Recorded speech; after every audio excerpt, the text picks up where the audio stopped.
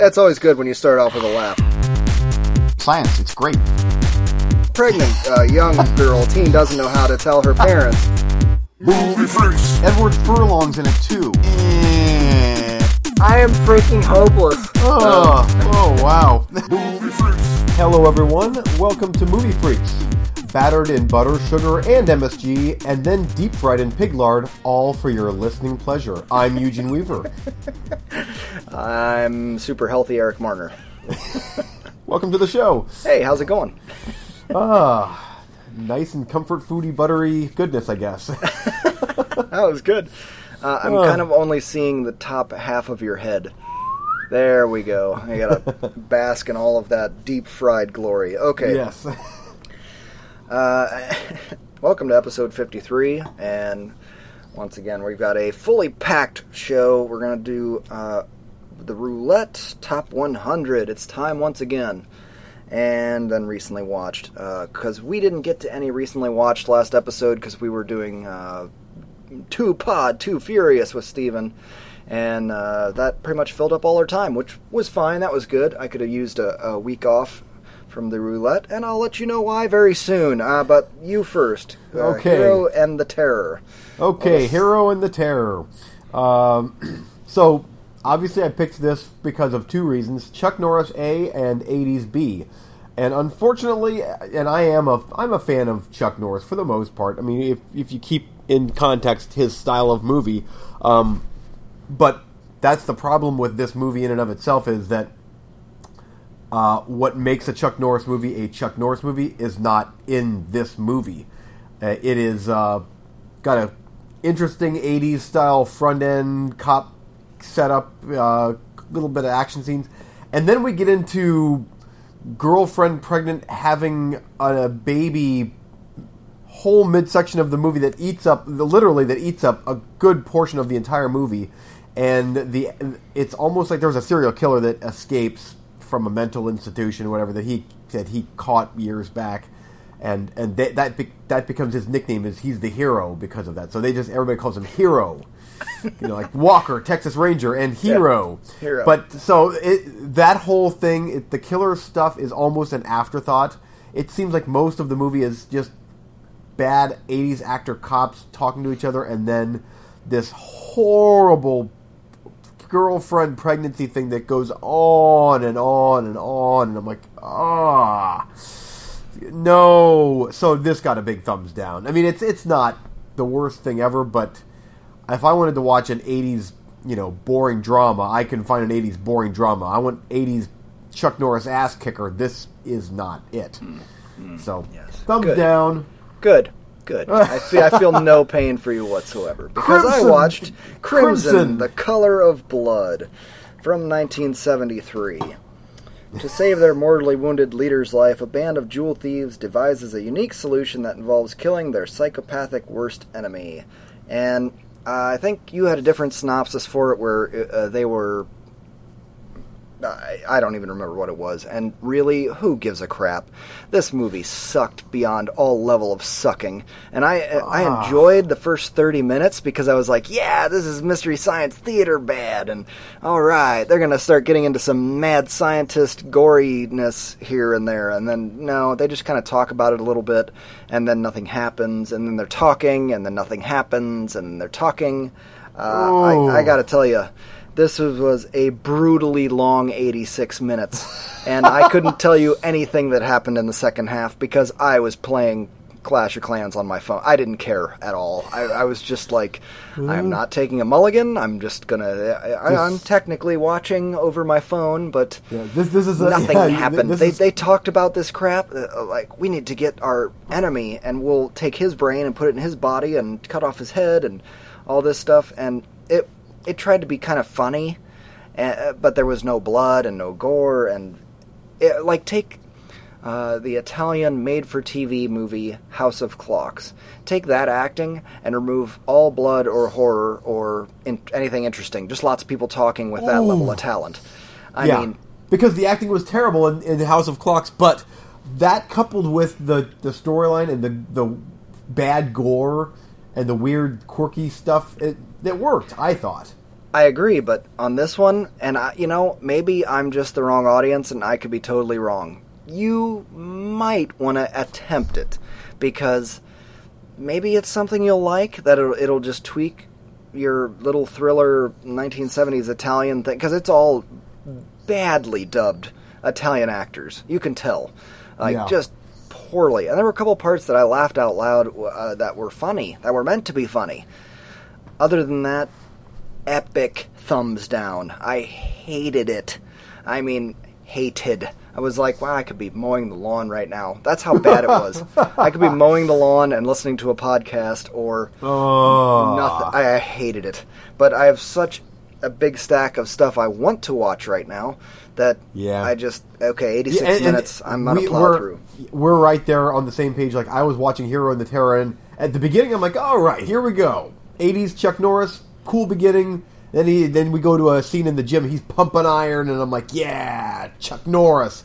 And then nothing. I'm like, I could be watching so many better things than this, but I'm like, At this point, I'm committed. Because it was a half-hour mark. I'm like, okay, now they hooked me in, and now I've got to finish this thing, and whatever. That could be the worst Chuck Norris movie I've ever seen, and he's made tons of bad movies, but for some reason, a lot of them have their charms. Yeah, well, you got him popping up and throwing one-liners and all kinds of, Yeah, and it was almost trying to go for maybe a Dirty Harry type thing, maybe, but like any Chuck Norris movie.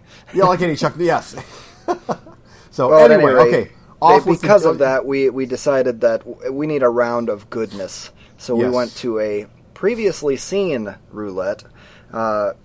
Dealer's choice. Blu-ray, DVD, Netflix, anything but something that you're truly, truly deeply recommending.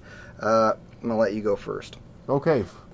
I'm going to still pick a couple movies that I've had on the back burner for you to watch, just because I do want you to watch them at some point. The main one for me is Prom Night. Jamie Lee Curtis, Leslie Nielsen, one of my very, very, very favorite slasher movies of all time. I still love this movie. I've grown up with this movie. That would be my only drawback for you, is that I grew up on this movie, and I hold it dear to my heart. You're going in blind. I do want to see it. My expectations are appropriately set, I believe. Yeah. So I do want to see it. Next up is John Carpenter and Tobe Hooper's Body Bags. And this is the anthology movie that Showtime produced as a one-off. They were going to make a big series of this, and it started with this movie. And creative differences, budget, whatever, it never happened, but they made a movie out of it, and it is great. If you like Creepshow 1 and 2, this is every bit Creepshow 1 and 2 is equal, in my opinion. Lots of great cameos. Mark Hamill's in it, of course, so there you go, Mark Hamill. Yay, it's practically Star Wars. Yes, exactly. And it's quite funny, actually. It's very much a Tales from the Crypt type, played for laughs type of thing. So it's a good movie. It's a very good movie. Next up is the Michael Sovi, I believe is how you pronounce his name, Italian actor/director, Stage Fright. This is another one of my personal all-time favorite slasher movies. This is an Italian slasher movie that is trying to emulate the American slasher movies, but it still has the Giallo type feel. Right. And if you're nervous about but what if it's not gory? That one there is rivers of blood. So. That would be the least of my concerns coming off a horrible Italian movie. Yes. Would be. Yeah. Oh, is it gory enough? Yeah, but that Stage Fright is great. That's one that. Again, I'm picking ones that I cannot imagine you wouldn't. I want to watch all of these, but right now Prom Night's in the lead. Go ahead. Okay, next up, getting a little bit more away from the 80s slasher type things, The Signal. One of my favorite movies from last year. That's the leader. The less you know about that movie, the better. And I've bragged about this movie, how good I thought the movie was. Steve on Cinema Sidekicks didn't like it as much as I did. I'm not sure where you'd fall, but it's definitely worth a watch. It can be a bit pretentious, but I think it worked for me. I liked it a lot. I'm dying to see it. Sci-Fi dork, so easy sell. Yeah. And the last one, I figured I'm just going to give you 5, because again, these are all... It's all good. Every one of these is 4 stars or higher for me, and the last one is Predestination with Ethan Hawke. Damn it! What a movie, man! That's one that kind of like The Signal, where you'll be thinking about it long after credits roll. Like, okay, actually, I did some research online. Like, okay, now what? Okay, all right. But in a good way, in a very good way. Great movie. And Ethan Hawke, I'll tell you what, that guy is a great actor. So, anyway, there you go. There's your list of 5. I'd throw another one in, but there's... Can I take 2? I'm dead serious. I'll take The Signal and Predestination. I'll review them both. I'm dying. Seriously, those 2 might be my most anticipated I want to watch right now movies. Yeah. And what's so cool is that both of those, I cannot imagine you would be like... One of them, I think, at least one of them you're going to love, and the other one you'll at least like, but I'm hoping that you're going to love both of them. But yeah, if you want to... I'll take both of them. I'm dying. I'm not kidding. I'm dying to watch both of them. And especially The Signal. The Predestination doesn't necessarily need to have booming loud sound, whatever, but The Signal, try to watch that on your 50-inch TV if you can, because it... Well, I'll watch them both on that. As far as how loud I'll have the sound, though, that's dodgy at best. But I'll see what I can do. But especially The Signal, stick with that. That's one that there were certain times where I'm like, this could be pretentious, I think, maybe, but I'm still into it. And then by the end, I'm like, oh, that kicked ass. Oh, I can't wait to watch it. I'm dying to watch it. Okay. On my side, I have 6 for you. I've got all across the board. I got 2 Blu-rays, 2 DVDs, and 2 Netflix. Ah, okay. So we'll start at the bottom with the Netflix and work our way up.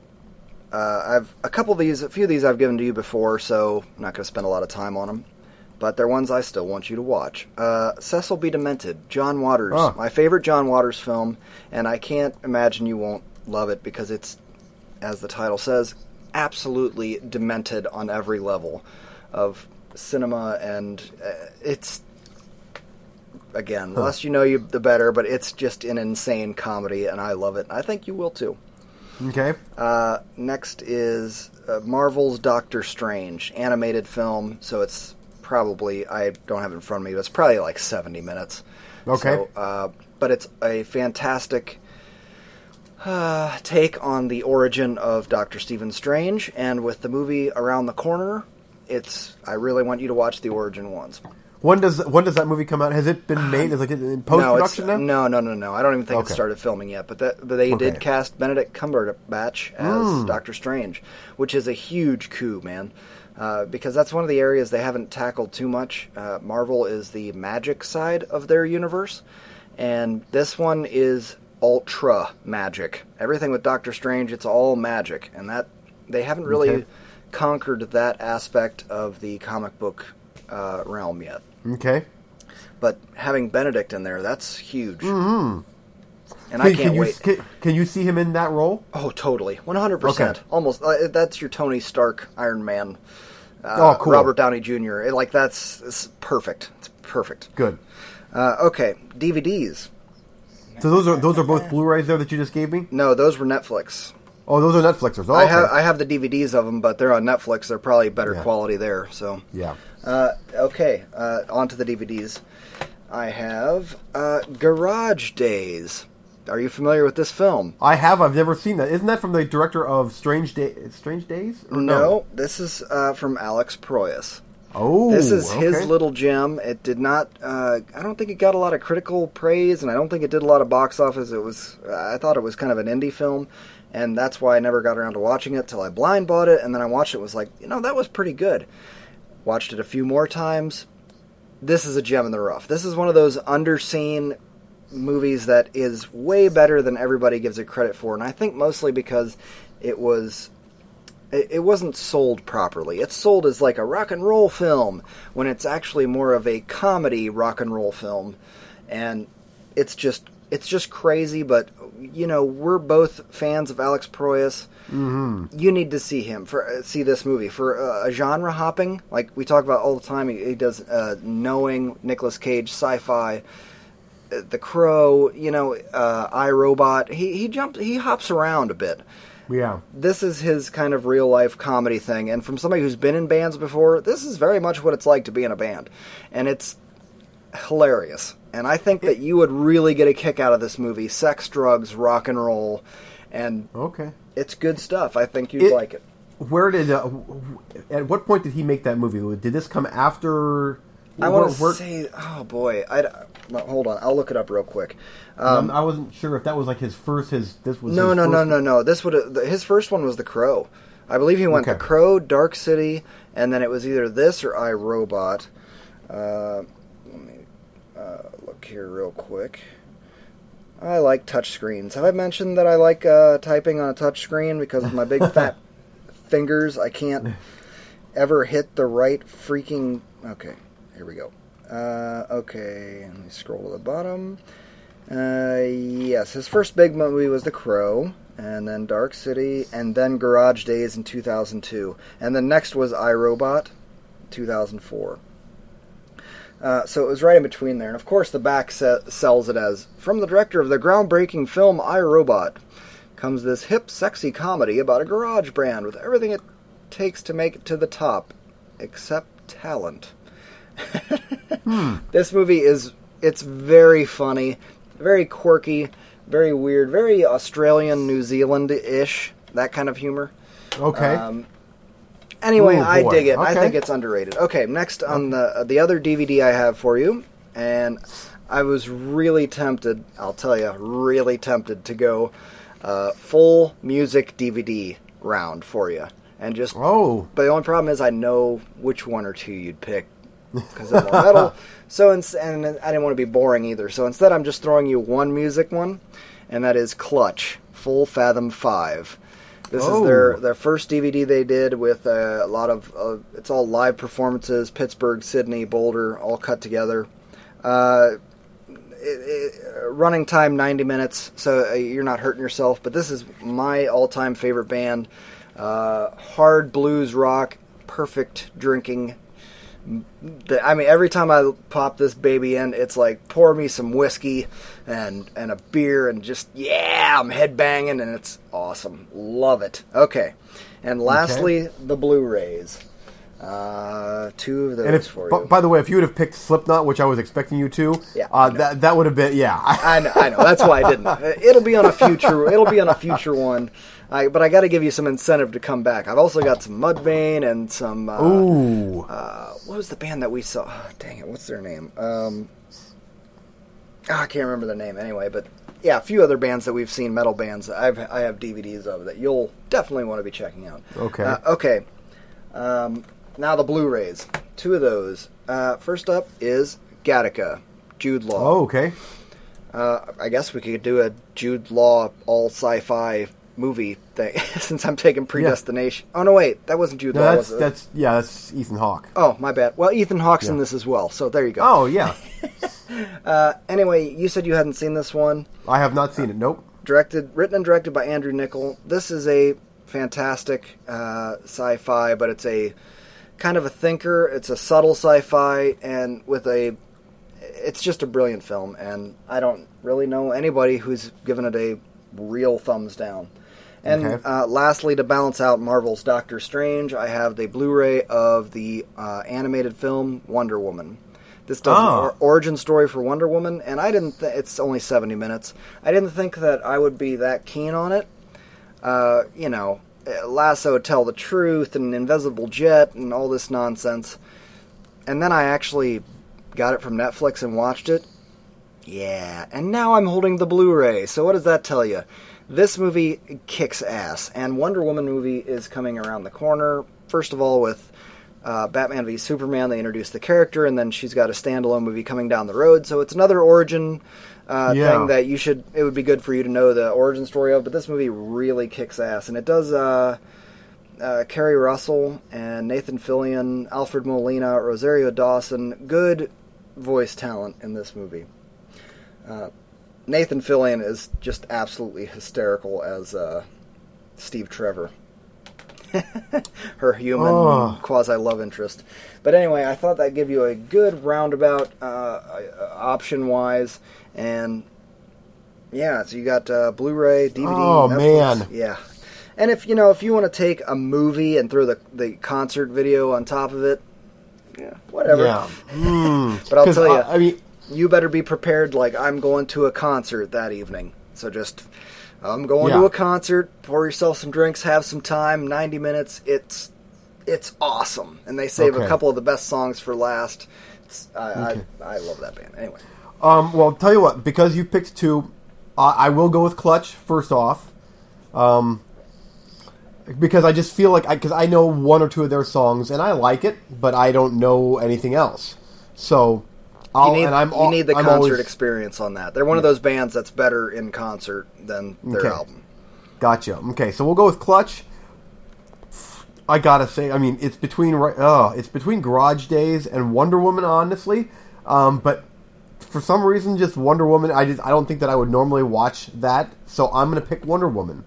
One big is because it's on Blu-ray, and two, I'm really more into comic book movies than I ever have been. Mm-hmm. And Doctor Strange I can watch on Netflix, but Wonder Woman, you've got the Blu-ray, so it's going to be Wonder Woman and Clutch. Nice.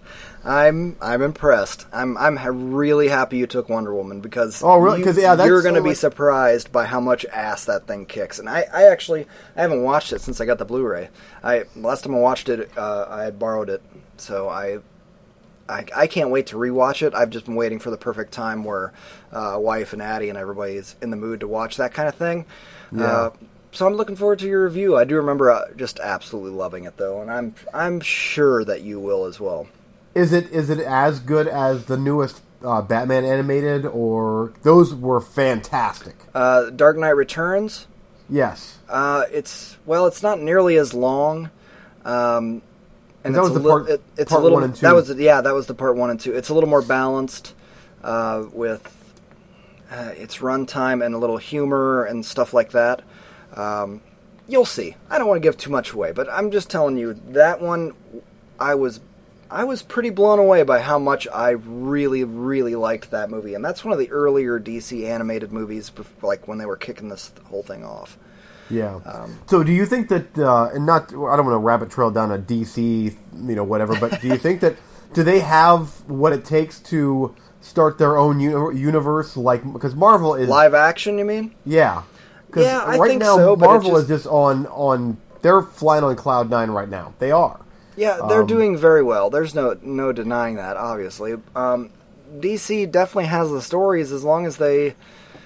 I don't know, keep up the quality. It's hard for me to say they need to improve this or that because financially, Man of Steel, their movies are doing good, even against all the criticism between viewers or critics or however you want to put it of their recent releases. They're still doing well financially. I mean, these movies are still, making tons of bank. Even if they're not billion-dollar movies, they're still making tons of bank.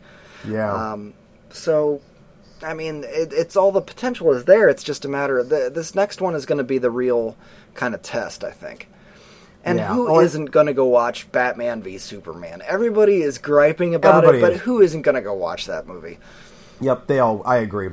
And it's just, I don't think it helps that, hey, we're going to reboot Spider-Man. Well, now Spider-Man that's Marvel, I guess.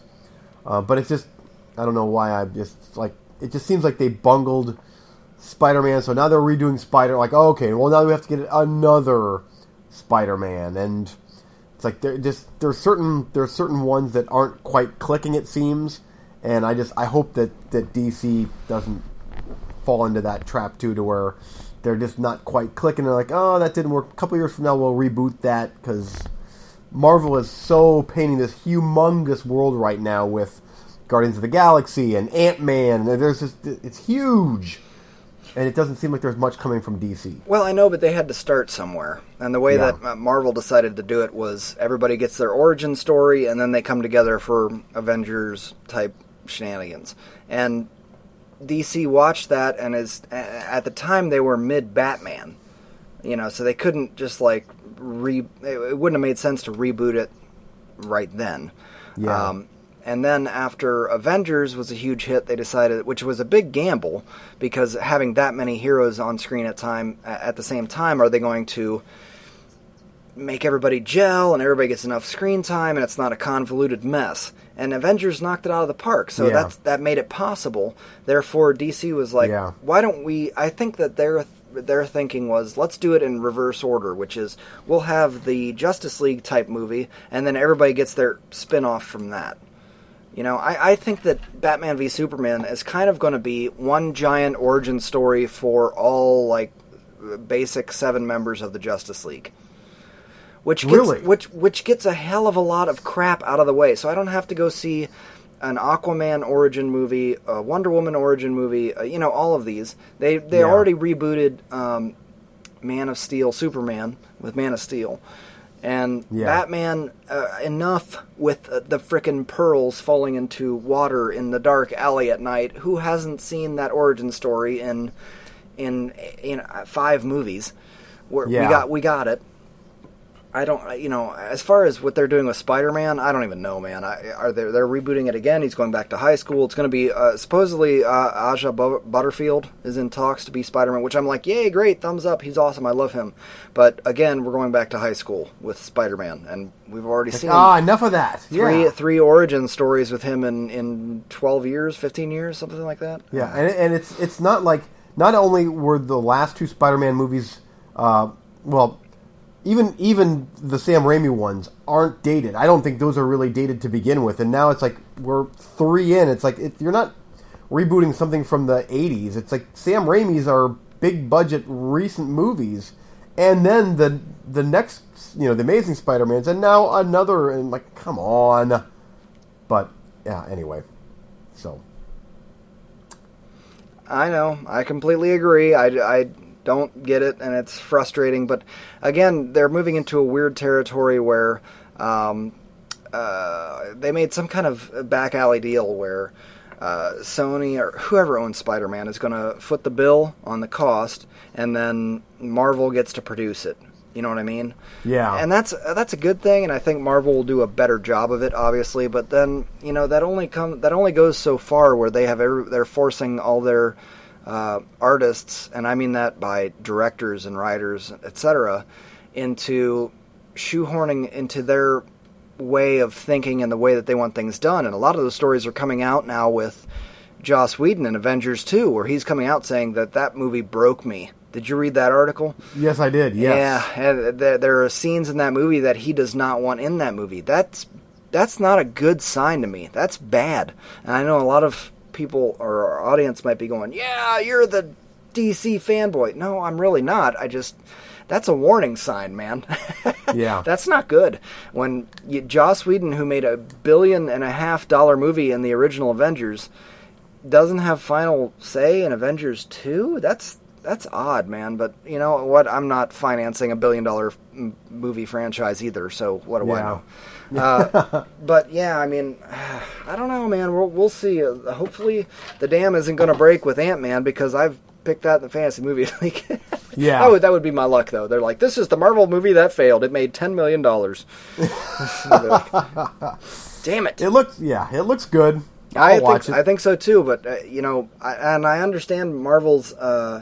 The film company needing to rein in people and have a certain degree of control, but at the same time, you gotta let the leash off a little bit and let your people interpret your characters. I mean, I don't know. You can't have total control all the time, and if you do, eventually you're gonna strangle them, because comics are not movies, and you have to be willing to fluctuate in the middle there.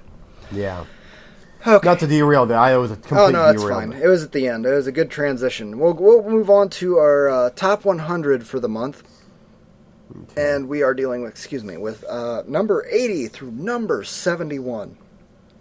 And since I just went on and on about Marvel and comic book movies, yay, nerd, I'll let you go first. What do you have for number 80? Number 80 for me is, and obviously I'm just going to reiterate here with my movies, there is a lot of stuff that would not make 99.9% of the general population's top 1 million movies, and that's okay. These are just my own personal favorites, and I have reasons for that. Number 80 is Roger Corman produced Forbidden World. The cheapest of the cheap alien knockoff, and I love this movie. It's 75 minutes long, but one of the reasons I like it so much is it encapsulates everything that is good in a late night cheesy sci-fi movie. Everything is there to make it work so well. It's got copious amounts of TNA, silly special effects, a really cool storyline, and I love it. It's one that every time I watch it, I feel guilty for liking it as much as I do, but I love the movie, and it's a definition of deep fried lard and fat. Yes, it is. It is an empty calorie nothing, and it's I love every second of it. It's hysterical, and maybe in a year from now it might not be on my top 100, but for right now, Forbidden World definitely. That might be one of the ultimate guilty pleasure top 100s on my entire list here, because I'm like, I can't believe Forbidden World is on there, and it's in front of 20 other ones that that beat out several fantastic movies. Saving Private Ryan is down the list farther than Forbidden World. That's a rewatchability factor. Yes, though. it is. But okay. Forbidden World is the type of movie that I could watch that every couple months and have this huge shit-eating grin on my face every time. Nice. So. Number 80 for me is directed by Tony Scott, written by Quentin Tarantino, starring Christian Slater, Patricia Arquette, Dennis Hopper, many other great actors. True Romance. What can I don't even know what to say about this movie. I just love it. It hits all the right notes of dark weirdness. We got Val Kilmer, Gary Oldman, Brad Pitt, Christopher Walken, Bronson Pinchot, Samuel L. Jackson, Michael Rappaport. I mean, fantastic cast. James Gandolfini. I love everything about this film, and I'm actually kind of surprised it fell this far, but I was forced to put some other movies ahead of it. There's nothing that could be done about it, but if you haven't seen this movie, it is, in a way, the way that The Last Boy Scout is the lost Die Hard movie, True Romance is the lost Quentin Tarantino movie. This is one that he specifically wrote, but didn't get a chance to direct because he was still kind of unknown at the time, as I recall. Number 79. 79 for me is a movie that I watched last night. I've done some shifting around, and there is just no way that this is not already on my top 100. It's that good, and that is Mad Max Fury Road. Oh my, wow. Yeah, immediately. I'm like, that 2-hour ballet of mayhem is immediately in my top 100, and I've only watched it one time, but it's that good. I had a shit-eating grin the entire night last night after watching it, and I've been thinking about it today, just the complete insanity of the entire spectacle. And yes, it is better than all the other Mad Max movies, and that will be the movie to beat for me as far as one of the all-time great action movies in years to come. Because I don't know how they're going to top something like that with a vehicular mayhem type thing. The Fast and Furious movies have nothing on this thing. Nothing. Awesome. I can't wait to see it, but I'm reminded constantly of like Interstellar, and it's like, oh, I'm going to have some joker in the theater completely ruin it for me. I don't want to chance it. When do I get to... And then the wife said, oh, I want to see that too. And I was like, okay, we're at least wait until Dollar Theater.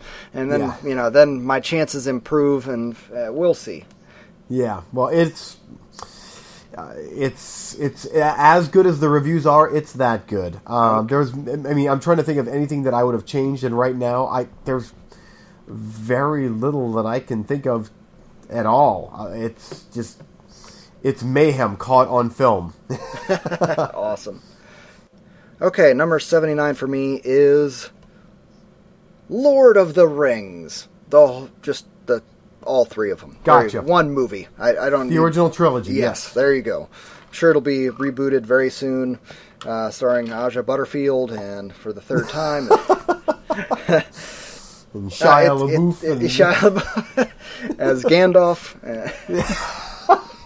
As Gandalf. Because he's wise, you see. He's wise. Yes.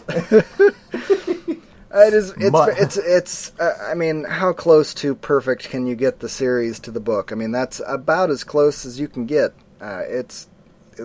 Each movie has its ups and downs, and I'll tell you, once you do the marathon where you watch them all at once, suddenly it doesn't have 15 endings. It has a very reasonable ending because you've taken the whole trip. The Eagles are still the downfall, and I hate them as much as Peter Jackson hates them.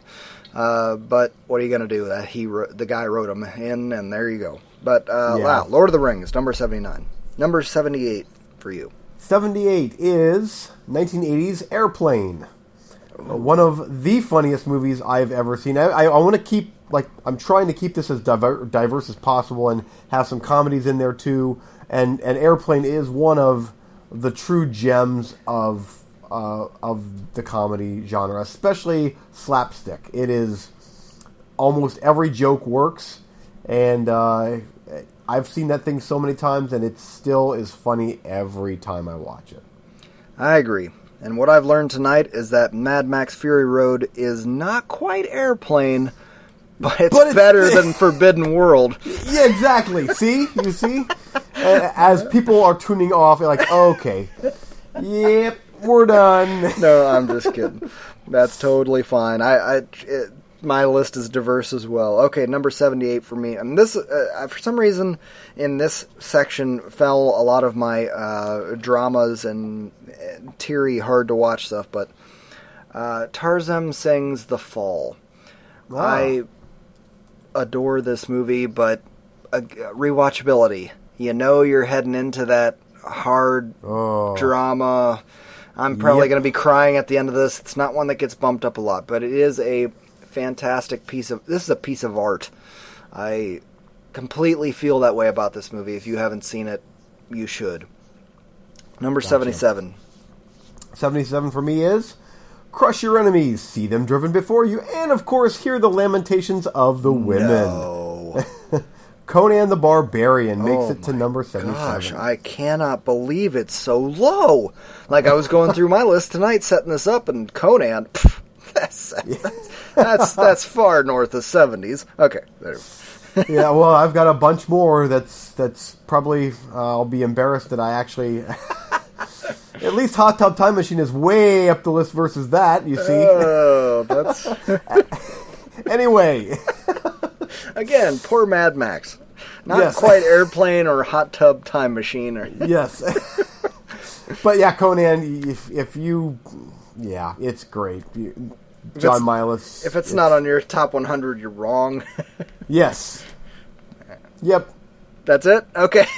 Yeah, I'm serious. I could get into a tirade on my love for Conan the Barbarian. I will say this. The first time that I ever watched Conan the Barbarian in its full uncut form, I had watched it numerous times I had taped it off of network television, so it was so edited. But I watched that thing time and time and time again on taped VHS. Mm-hmm. I was on vacation with my mom and dad, and it was on HBO at late night. Snuck out of I think we were in a beach house or something. Snuck out of my room, watched Conan the Barbarian on HBO with the volume at 0. I didn't hear one word through the entire movie just so I could watch the R-rated version of it. It was amazing, and I remember this is so great, and I can't hear a word they're saying, but this is awesome. I have done these things. See, back in our day, we had the knobs. And numbers, I would turn it all the way down because my room was right underneath my parents' room, and they're very light sleepers. So any noise that I was making, whispering or anything, they could hear, and they'd pound on the floor. Boom, boom, boom! Shut up, be quiet. I'm watching a movie on my TV that I bought. Be quiet, keep it down. So I would turn the volume all the way down, and then I would just tap it. I would just tap it until it was just a little bit. It was making just a little bit of noise. And that's how I would watch movies every single night. Yeah. Oh, it's funny the ways that a young early teens person will movie freak a movie freak back in the day will try to get away with, and Conan the Barbarian is hard R-rated movie.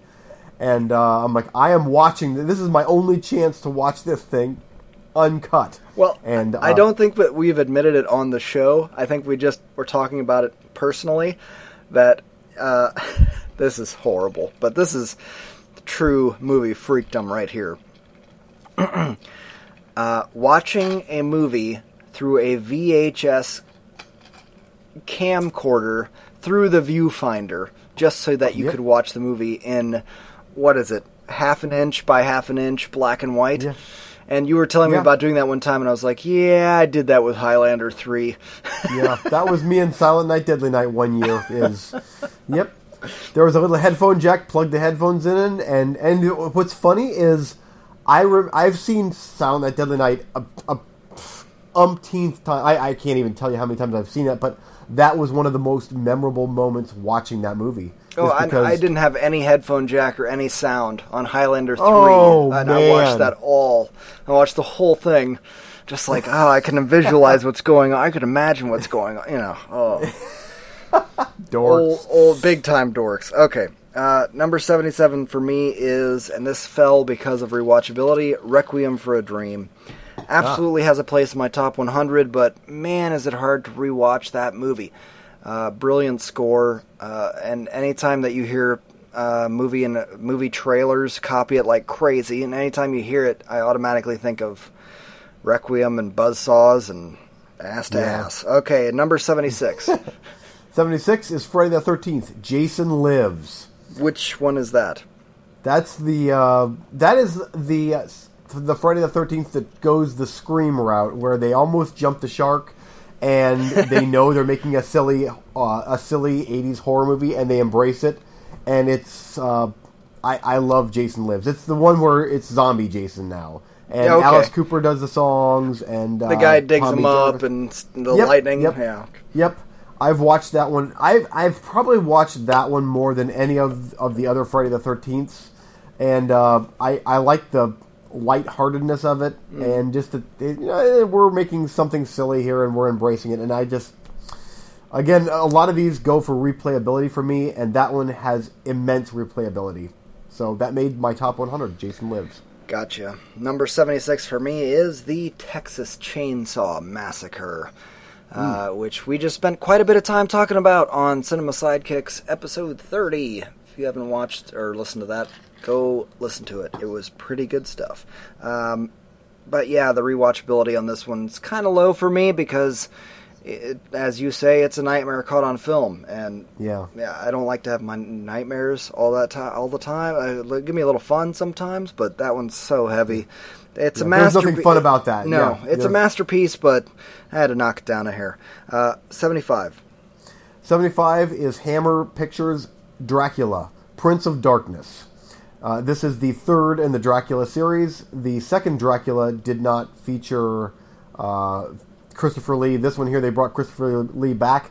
He does not speak one word in the entire movie, which makes him all the more sinister. Really? He doesn't show up until halfway through the movie.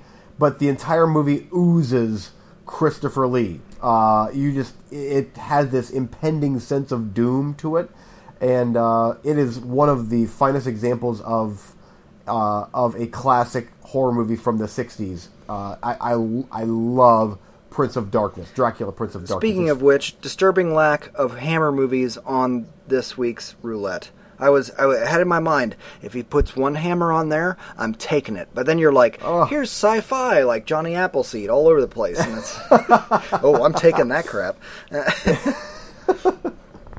Next time. Okay. Number 75 for me is Runaway Train. Jon Voight. Nice. Fantastic film, as I always say. Fantastic! I absolutely loved it. I say that way too much, but... Apparently, I am running very short of adjectives. But it is a fantastic film. It's fantastic. It's just brilliant all the way through, all the way to the end. Even though the end is kind of a downer, it's sort of like I felt empowered and I wanted to cheer. And it's low budget and young Eric Robb. It's beautiful. I love that movie. Isn't it weird how that's a canon movie, but to me, that did not feel like a canon movie. No, it's an indie masterpiece, in my opinion. Yeah, agreed. Great movie.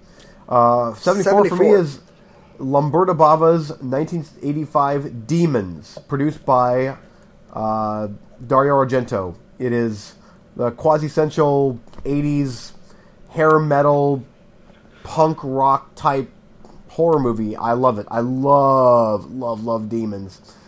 It's gory. It's got Motley Crue and Billy Idol soundtrack going on, and it's I love it, and it's got dirt bikes and guys on motorcycles with samurai swords chopping demon heads off. It's and ridiculous.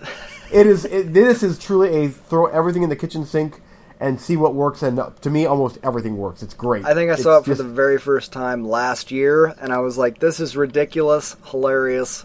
It's in that Return of the Living Dead vein. Yeah, and it is. It was fine by me. Yep, love it. Love Demons. 74 for me is Highlander. Ah, the original. This is a classic for me. If I was going to pick one from the series, it'd have to be Highlander. Even though Yep. I like Highlander 2 for its weirdness, Highlander 3, The Final Dimension, is underrated. I actually kind of dig that flick.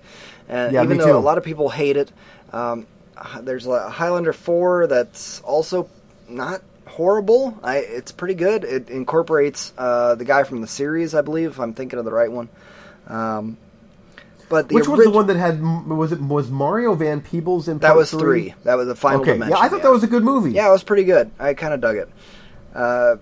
They all have their kind of the different tone. It's that Mad Max weirdness where you get to part 3 and it's suddenly you're in a Thunderdome and Van Peebles. But you just kind of got to roll with it for the tone of the series. But I adore Highlander, the whole series, even the ups and downs, the bad. But the original is just, it's pimp, man. It is Yeah. freaking great. And Yeah. the Queen did the score. I love this Oh, movie. that's right. I forgot of that. I like the fact that in that movie you dispatch your enemy by lobbing off their head. Yeah. That's how you Yeah, that's it. move on to the next level. The Kurgan, one of the great villains of all time. They wrap everything up in a nice, neat little bow, and then they went and made a sequel, and it was all like insane and crazy, and Sean Connery and force fields around the Earth, and it was very weird, but aliens. But the original, just as a standalone, it's brilliant. I love that movie Yeah, so agreed. much. And every time I see that guy, or every time I watch SpongeBob with the kids, and I hear his That's voice, I'm like, that's the Kurgan. Fear him, fear him. Okay, number 73. Number 73 for me is, hold on here. Number 73 for me is Eli Roth's Hostel Part 2. I've defended this movie and I continue to defend it as his best movie. I think it improves on the original. Immense replayability for me. The more I watch Hostel Part 2, the more I see what he was trying to do as far as really tapping into Italian cinema. There's tons of cameos from Italian grindhouse actors, like actors that starred in old 70s Italian horror movies. I love that. I like the fact that it plays more on what the sickos that are carrying out the deeds, what their side of the picture here is, Mm-hmm. and I thought that it improved on everything that Hostel was. And again, Hostel's in one of your top 100 movies. Yes, it is. I like Hostel. Oh, you're too. fine. Don't apologize. It's all right. If Yeah. it's something you're into, that's okay. Yeah.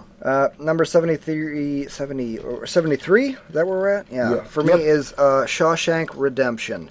Brilliant film. It's great all around. 10 out of 10. But, man, once you know the twist, you fall down to number 73. Number 72 for you, my friend. Is my favorite movie from last year, Under the Skin. Ooh.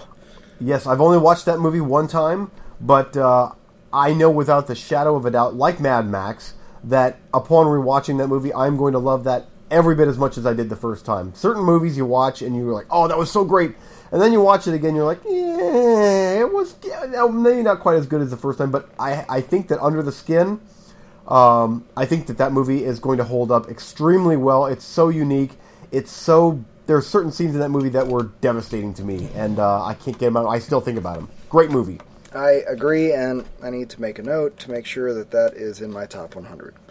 And now it's probably too late, and I've got everything better than that in there. Okay, 72 for me is A Guide to Recognizing Your Saints. I still need to see that. You need to throw that on the already watched for me. I would, but I gave my DVD to Steven. I don't own it anymore. I'm waiting for a Blu-ray. Oh, gotcha. Okay. But it's a great movie, and it really sucker punched me because I wasn't expecting to love it as much as I did. It's just an indie movie with Robert Downey Jr., Eric Roberts, Shia LaBeouf. How great can it be? Well, it's pretty darn great, and it holds up on rewatch, big time. I find more emotional levels happening every single time that I've watched it, and I've watched it 3 or 4 times now. Obviously, I don't have it anymore, but I'm going to be getting the Blu-ray as soon as I come across at a decent price, and that is a excellent film for me. And the first time you watch it, you might not think as much. It kind of has a little bit of that kids factor. The movie Kids, you remember that one? Where yeah. Yes. Well, Ouch. Don't take it all the way. I was in love with it from the beginning because I'm not giving anything away here, but the opening scene is fade in, Shia LaBeouf, New York background, smoking a cigarette, turns, breaks the fourth wall, looks at the camera, and says, "I am going to leave every single person in this movie." Cut to opening credits. Like right there, I am so hooked. Like, ooh, yeah, no kidding. Crap, this is going to be one of those kind of pictures. And it is. They don't do a lot of breaking of the fourth wall, but it's smattered a little bit there and a little bit at the end with this guy telling his life story up until this point. And it's brilliant. I loved it. It worked for me on every single level. Awesome. Huh? Number 71 to wrap up this episode of your Top 100. I'm going to see if you can guess what this is by the director. Okay? The director is David Cronenberg. The Fly. And this is... Nope. Existenz. Ooh, okay. Yep. That is... And I'm looking through my list. I believe that is the only David Cronenberg that made my Top 100.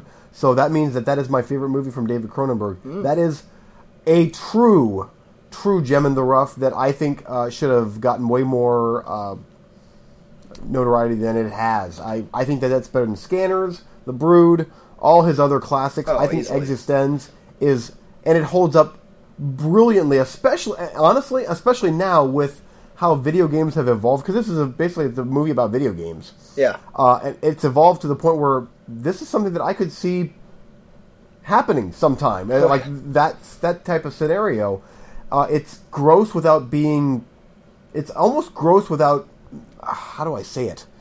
Without trying to be gross. It's like, hey, this isn't gross, but yet somehow it is. It still manages to be Cronenberg icky. Just icky. It's icky. Yeah, something about the... it's like, oh, here, let me just jack this thing into your body. And then, like, something about it is just like, oh, it's kind of sexual, but really turn-offy gross, and it's great. So I love that movie. I agree. I don't think it may have quite made the final cut for me. I mean, it was one of those that I was like, 150. Okay, finally for me to wrap up this section is Inception, Christopher Nolan, and the only reason that it fell this far is not rewatchability, because it's very rewatchable, but there are a couple of, I don't want to say plot holes, but those little things where you're like, you didn't have to put that in there.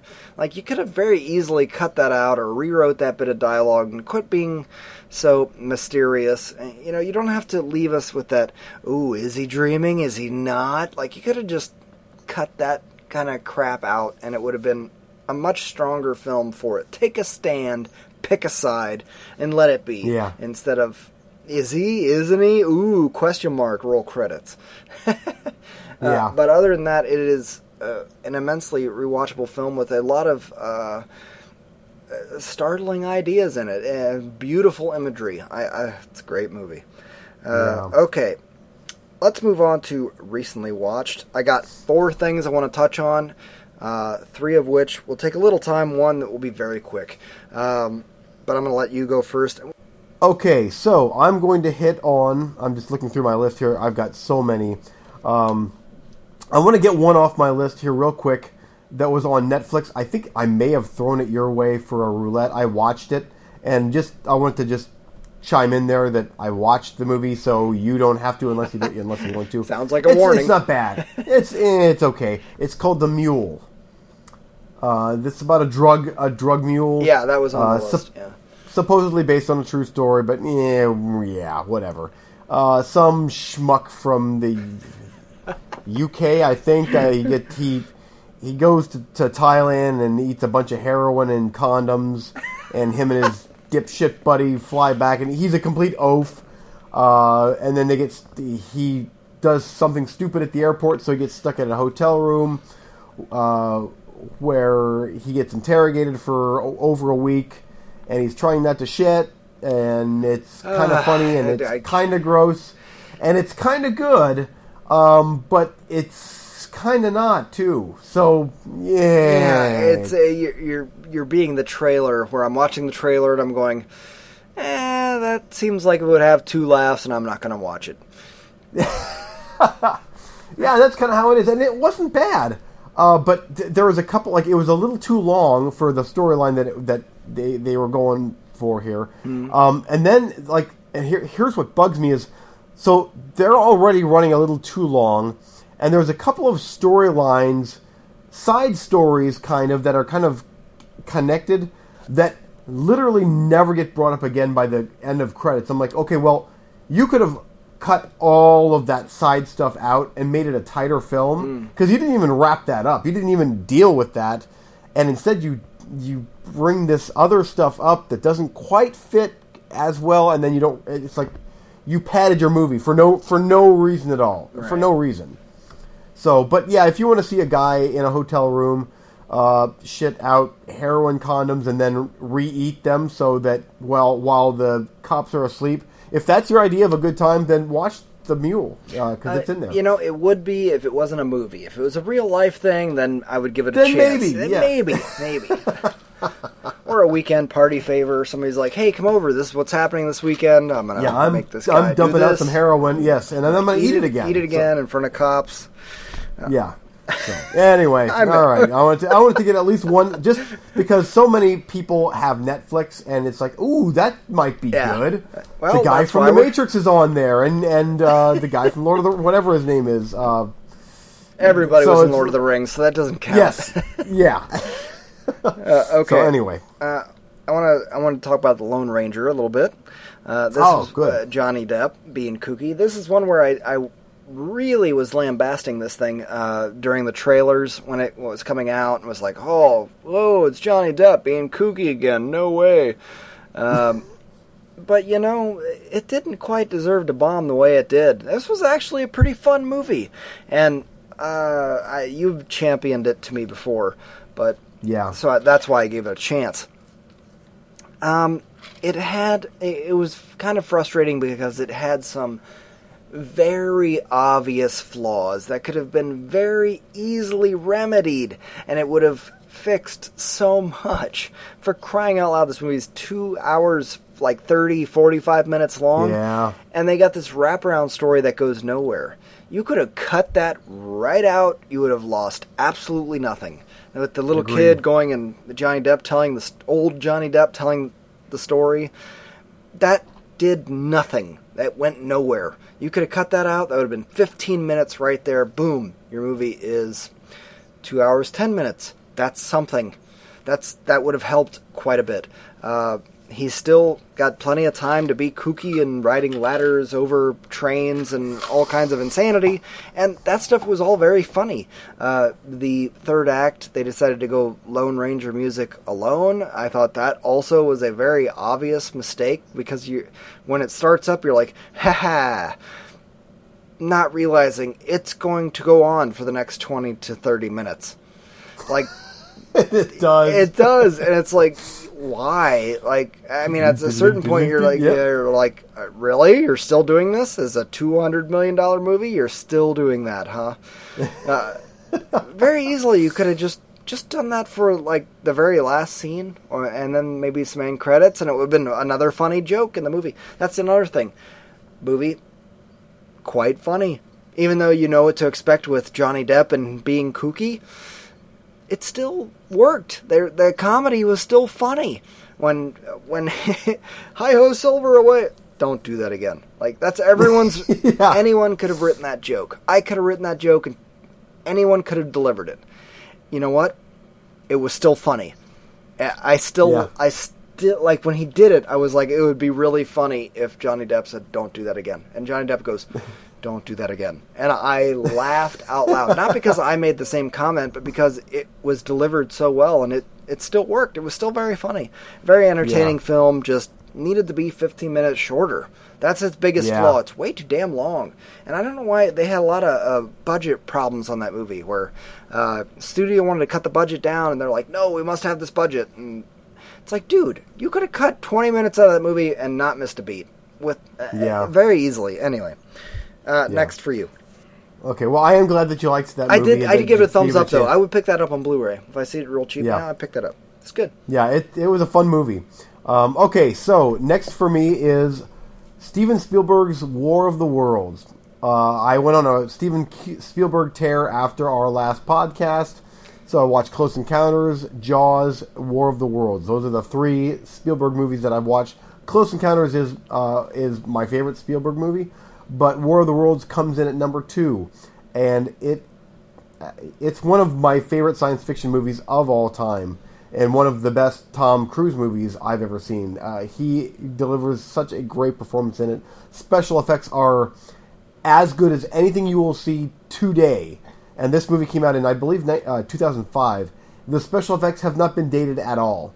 I will agree, though, the little girl screaming is like, okay, shut up already. I didn't have a problem with her. The reason that I dropped it down on our Spielberg list was because of the boy. He he annoyed me way more than the girl. She's little. I understand. Screaming. It's all terrifying. But the boy was like, "I'm defiant," and it's like, shut up, just shut up. Going to be in a bad Dragon Ball movie. Yeah. But I like the fact that, and this bothered me the first time I saw it, was there were certain scenes where I actually wish they would have gone a little bit farther with the mayhem on screen. But it's almost like less is more at a couple of parts in this movie where I'm like, it's a Spielberg picture? No way. Yeah. It's almost like he learned something from some other movie he made with a fish. Yeah. and someone flying through the jungle with monkeys. Yeah, Shia LaBeouf. Yeah, less is more. There, he should have gone less is more and had Shia LaBeouf read the opening credits and be done. But instead, he starred in the movie. Yes, he starred, yes. Mutt, you see. His name's Mutt. His name is Mutt. But anyway, War of the Worlds, I thought it was great. I love that movie. Yeah, the special effects, everything about it is just cool. So, anyway. And if I want to, real quickly here, Jaws and Close Encounters, both are 5-star movies. But it's splitting hairs as to which one is, they're all 5-star to me. I agree. I could talk an hour long about Close Encounters and my love of that movie. It's so good. Good. I'm always, every single time I watch it, I'm blown away by that ship in the desert for some reason. I think it's because that I didn't see that scene because I watched the movie cut so many times when I was a kid on network TV. And I never saw that scene because that was just one of the scenes that they cut. And then I got all the way up until I got it on DVD. And then I watched the movie and I was like, there's a battleship in the middle of the desert. Like, it blew my freaking mind. And I love that scene. It's brilliant. Okay. Oh, real quick, back to back here. Need for Speed. Ooh. Which has caused me to coin a term I pray no one else has, and I'll trademark it. Carnography.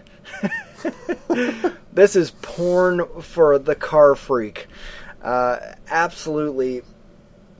It was fun. It was so much fun. And just like, if you're into cars at all, you'll love it.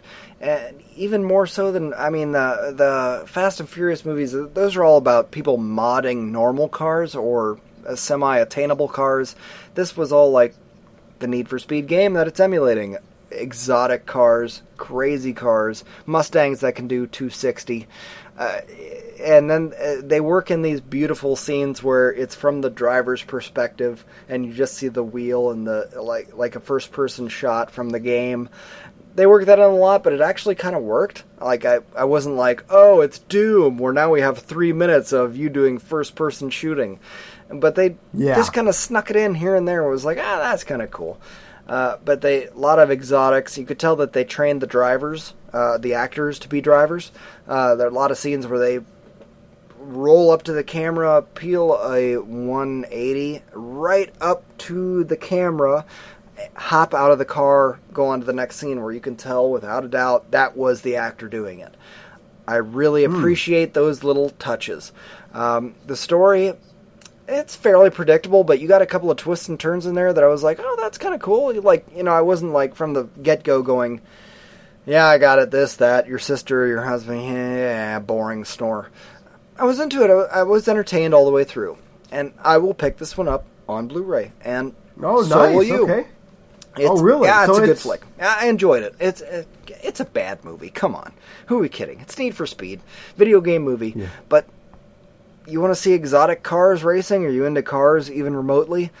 I love cars. Yeah, you know that. It's carnography, sir. Okay.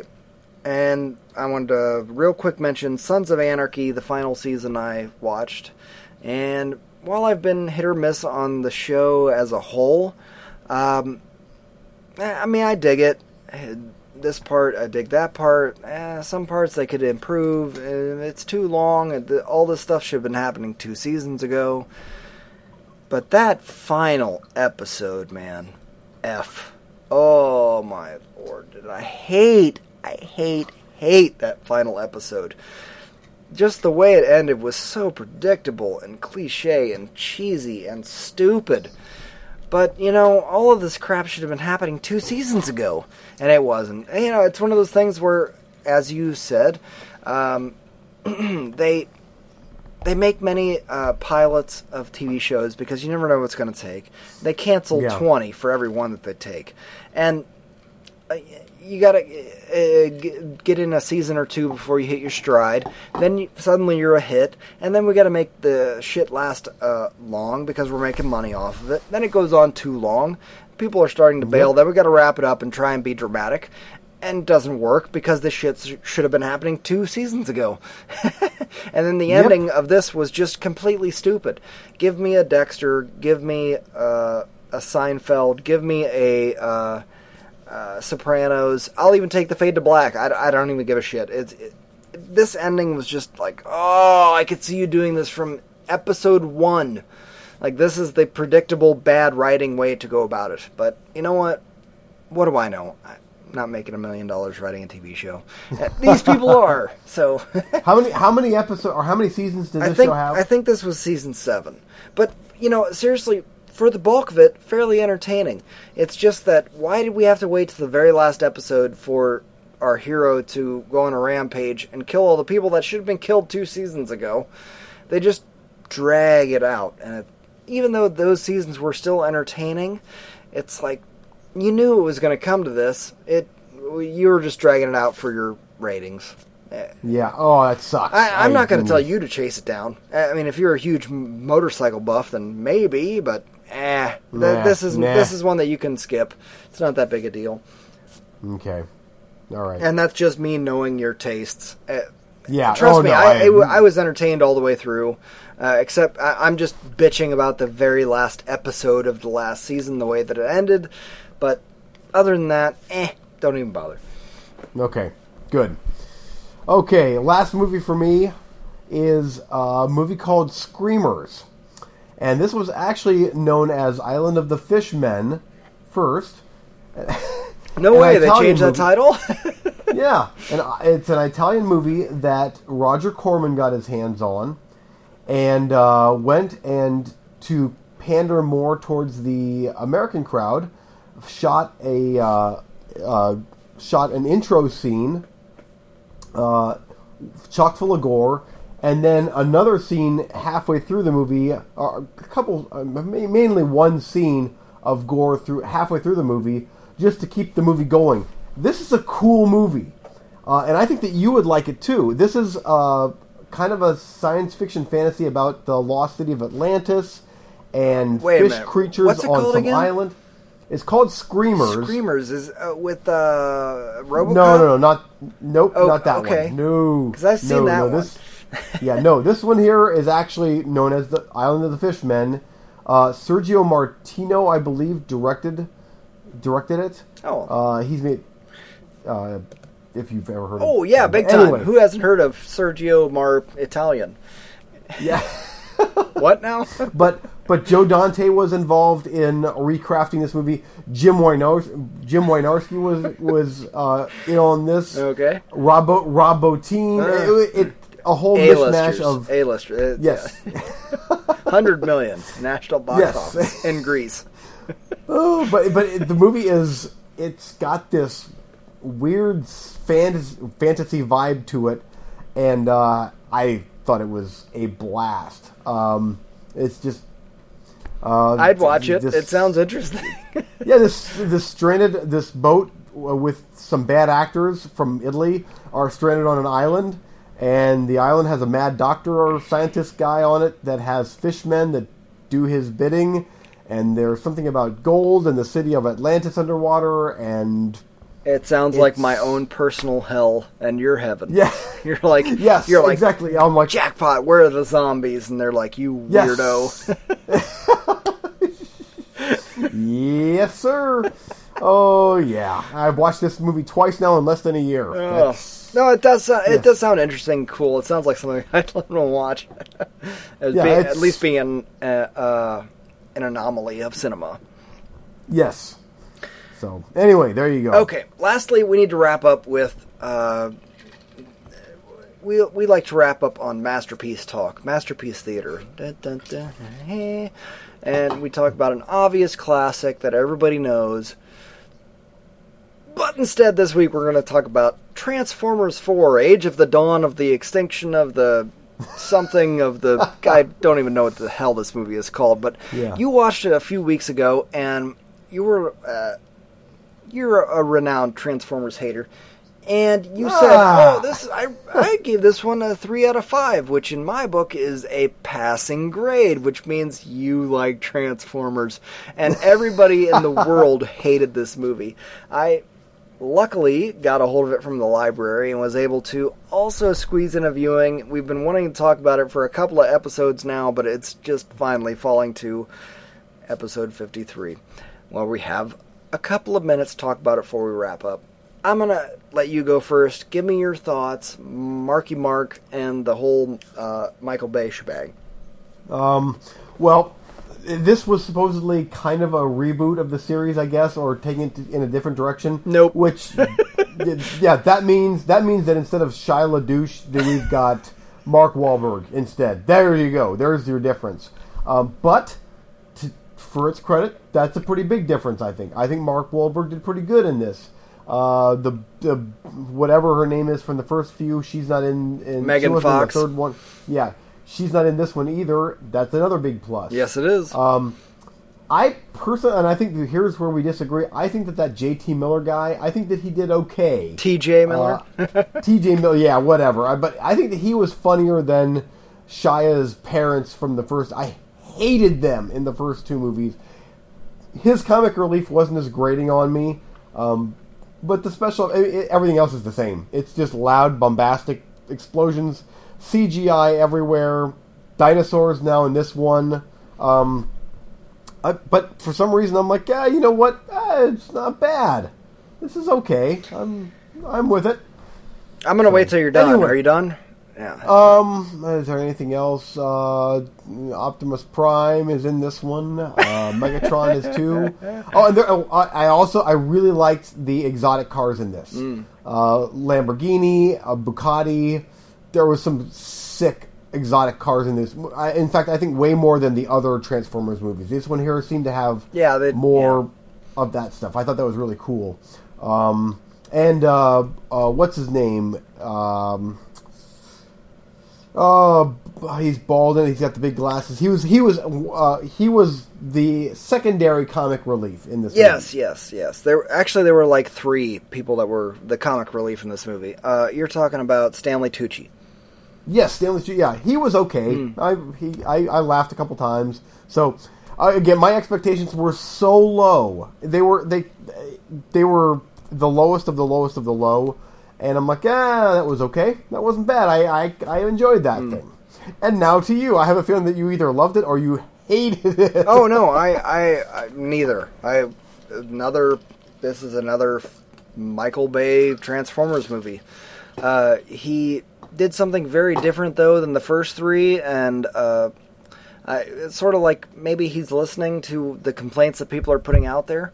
In my opinion, I think that he didn't make some of the same mistakes, and he replaced them with all new ones. T.J. Miller, my God, I'm just going to go right ahead and spoil it for you so that people don't turn the movie off after 20 minutes. He dies within the first 30, and I could have stood up and cheered. He was the Jar Jar Binks of the Transformers series. I hate him, and he did lots of complaining about Michael Bay and the way that he directs after he got paid a shitload of money to be in the movie. He did? Oh, well, that sucks. No. After he got paid to be in the movie. Have you seen the first three Transformers movies? Shut the hell up. You're in Transformers 4, directed by Michael Bay, and you're going to take all the money. Okay, maybe he didn't even get paid that much. The hell do I care? But you're going to take the paycheck and then walk away and start bitching about Michael Bay? F you, bro. Yeah. You weren't funny. You were not funny. Not one bit, and I celebrated when your character died. And you can sit around and say that it was the writing all you want, but Stanley Tucci's character was not written well either, and he was hysterical. Like, I laughed a lot with a lot of the crap that he said, and it was nothing. It was not like that guy was throwing down punchlines. It was just, oh, I'm doing a normal everyday thing, but I made it. He found a way to make it funny. If you can't do that, then you just aren't funny, or you're a prick and can't work with... I don't know what his problem was. I don't care. But I have no tolerance for people that are like, oh, Michael Bay is a dictator and Transformers 4 sucked and the writing was terrible. It's like, dude, this is number 4. Have you not seen 1 through 3? I'm not going to sit around and sing the praises of this movie because it obviously made plenty mistakes. plenty. But the Dinobots ruled. I watched it in 2 sittings, and I thought it moved at quite a bit quicker pace than the first 3. I agree. Especially I did too. Number 3, the last one. I thought, oh, that one poked along, but I don't want to overpraise it. To say that it's the best Transformers movie, that's inaccurate praise. The best way to say it would be is it's perhaps the least irritating. He didn't have Linkin Park singing over everything, and then you get to the third act and somebody else is singing over it, and it's like, dude, just stop with the people singing over you. You did fine there for the whole second act. It was just kind of a really non-intrusive score, and then all of a sudden we get to the third act where people are going to start fighting. It's like some really, really emo dude is singing in the background, and you're like, why? So like I said, he corrected some mistakes, like with the humor, worked a little harder on the writing, I think, which is all plus, but then it made brand new mistakes along the way. And I'm sit here and criticize Michael Bay's directing. You know what you're getting, and the movie made $1 billion, so everybody made their money, and they're going to make another one, and they're going to say it's going to be shorter, and it's going to be less focused on humor, and we're going to focus on the robots, and no, they're not, because the shit makes it's going to be 2.5 hours. It makes $1 billion. They're going to make it longer, and they don't give a damn. Yep. And that's, you know what? As long as you're paying your money to go see it, shut up. Yeah. So did you like Mark Wahlberg? And I'm not sure what his daughter's name was in the movie. She was a typical Michael Bay model trying to be an actress. Terrible. Yes. She was horrible. Very pretty to look at, I guess, but Dad! And you're just like, oh, God. Ooh. Yeah. Yep. Terrible, but who cares? They put him. Bay put him in interesting situations, and it was. I mean, it was all right. What are you gonna do? I guess you could. Again, least irritating. You're gonna say, you know what? It's better than Shia LaBeouf and whatever random Victoria's Secret model in part 2 and part 3. Yay! Yeah. Thumbs up. It's like, okay, all you said is that it's better than trash. That's not a praise. Great, you took a step up, but even Mark Wahlberg, I don't like you. I like you. I hate you. I'm gonna kill you. The boyfriend was stupid. Like, Oh, he was stupid. Yes. whatever. He could not grasp a dialect. He was like, I am an American boy with New Zealand accent. That's right. It was hilarious. He could not grab an accent to save his life. And there was the slow motion. Just it was like here comes the big action scene. Slow motion. Michael Bay. And then they took my daughter, Mark Wahlberg.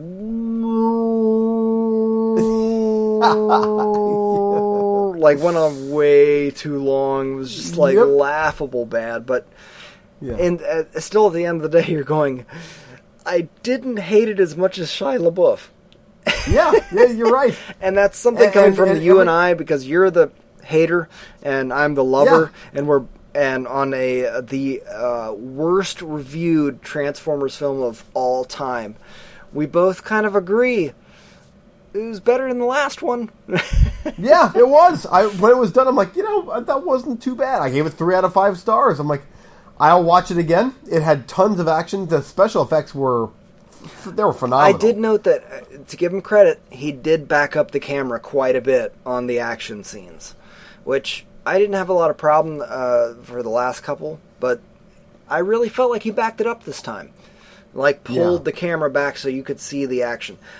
Another thing, I did hate the way the new enemies transformed and were just kind of flying all over the place. Oh, the flying around? I hated that, man, because it was so completely intangible. And I know that sounds ridiculous in a Transformers review, but I thought, at least with the original Transformers transforming, you could...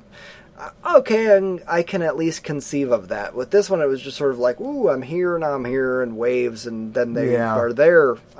I hated that part. But again, for as many things as he fixed, there were just as many things that new things he introduced that I hated. Did you like the Chopsaki guy in the elevator, that just a random kung fu dude that lays the smack? I loved that. I love that because he just stood what? back. I'm like, oh, okay. Well, he just stood back and was watching all this, and then at one point he was like, I must defend woman. Yeah. And I was okay with that. I had no problem with that. It was funny. Yeah, I'm not sure where they can go from here as far as, like, it's just mass destruction on such an epic scale, and they try to top the last one, and it's like, where do you go eventually? Galvatron is released. And that, if you go back and you would actually watch the original show, you would see, in Bay's defense, he's just following the theme of the show. This is the way that it went. I know it's really messed up to say that, but this is the way that it went. It was Megatron, crazy jump scenes all over the place, incoherent, hard to follow. This was the cartoon. This is the way that it went. And then he's destroyed, and then this Galvatron thing comes out, and it's half Megatron history, and this is the way the cartoon went. It's so bizarre to go back and revisit, but it's the way that it was just as scatterbrained that the perfect person to make this true to the form is Michael Bay, because it's just that dyslexic. Yeah. But the thing that all the listeners want to know, though, is when is Battleship 2 gonna come out? And I don't have an answer. I don't know. Right after Hungry Hippos. Yes, yeah. I knew that you would have an ansr for that. It's on its way. Just wait. Starring, directed by Brett Ratner. Yeah. That was a perfect end to the show. Brett Ratner. Beautiful. As always, you can get a hold of us at moviefreakspod@yahoo.com. Please visit our friends Cinema Sidekicks and Cinema Soft Underbelly, both on iTunes. Anything else you'd like to add? That's it. Transform and roll out. The end. See ya. Enjoy that. Yeah. Oh, you're like, oh, I'm Mark Wahlberg. I invent things, you see. I'm an inventor. I'm doing this for us. It's for us, baby. Yeah, but Dad, when are you going to let me go? No, you don't understand. You can't wear heels because I'm an inventor. I'm an inventor. In walks long-haired, curly-haired TJ guy, whatever. Oh, when are we going to do things that aren't Michael Bay? I freaking hated that guy. I hope he never works in Hollywood again. Are we still recording? Because I Sure, am. why not? Okay, see you later. Bye.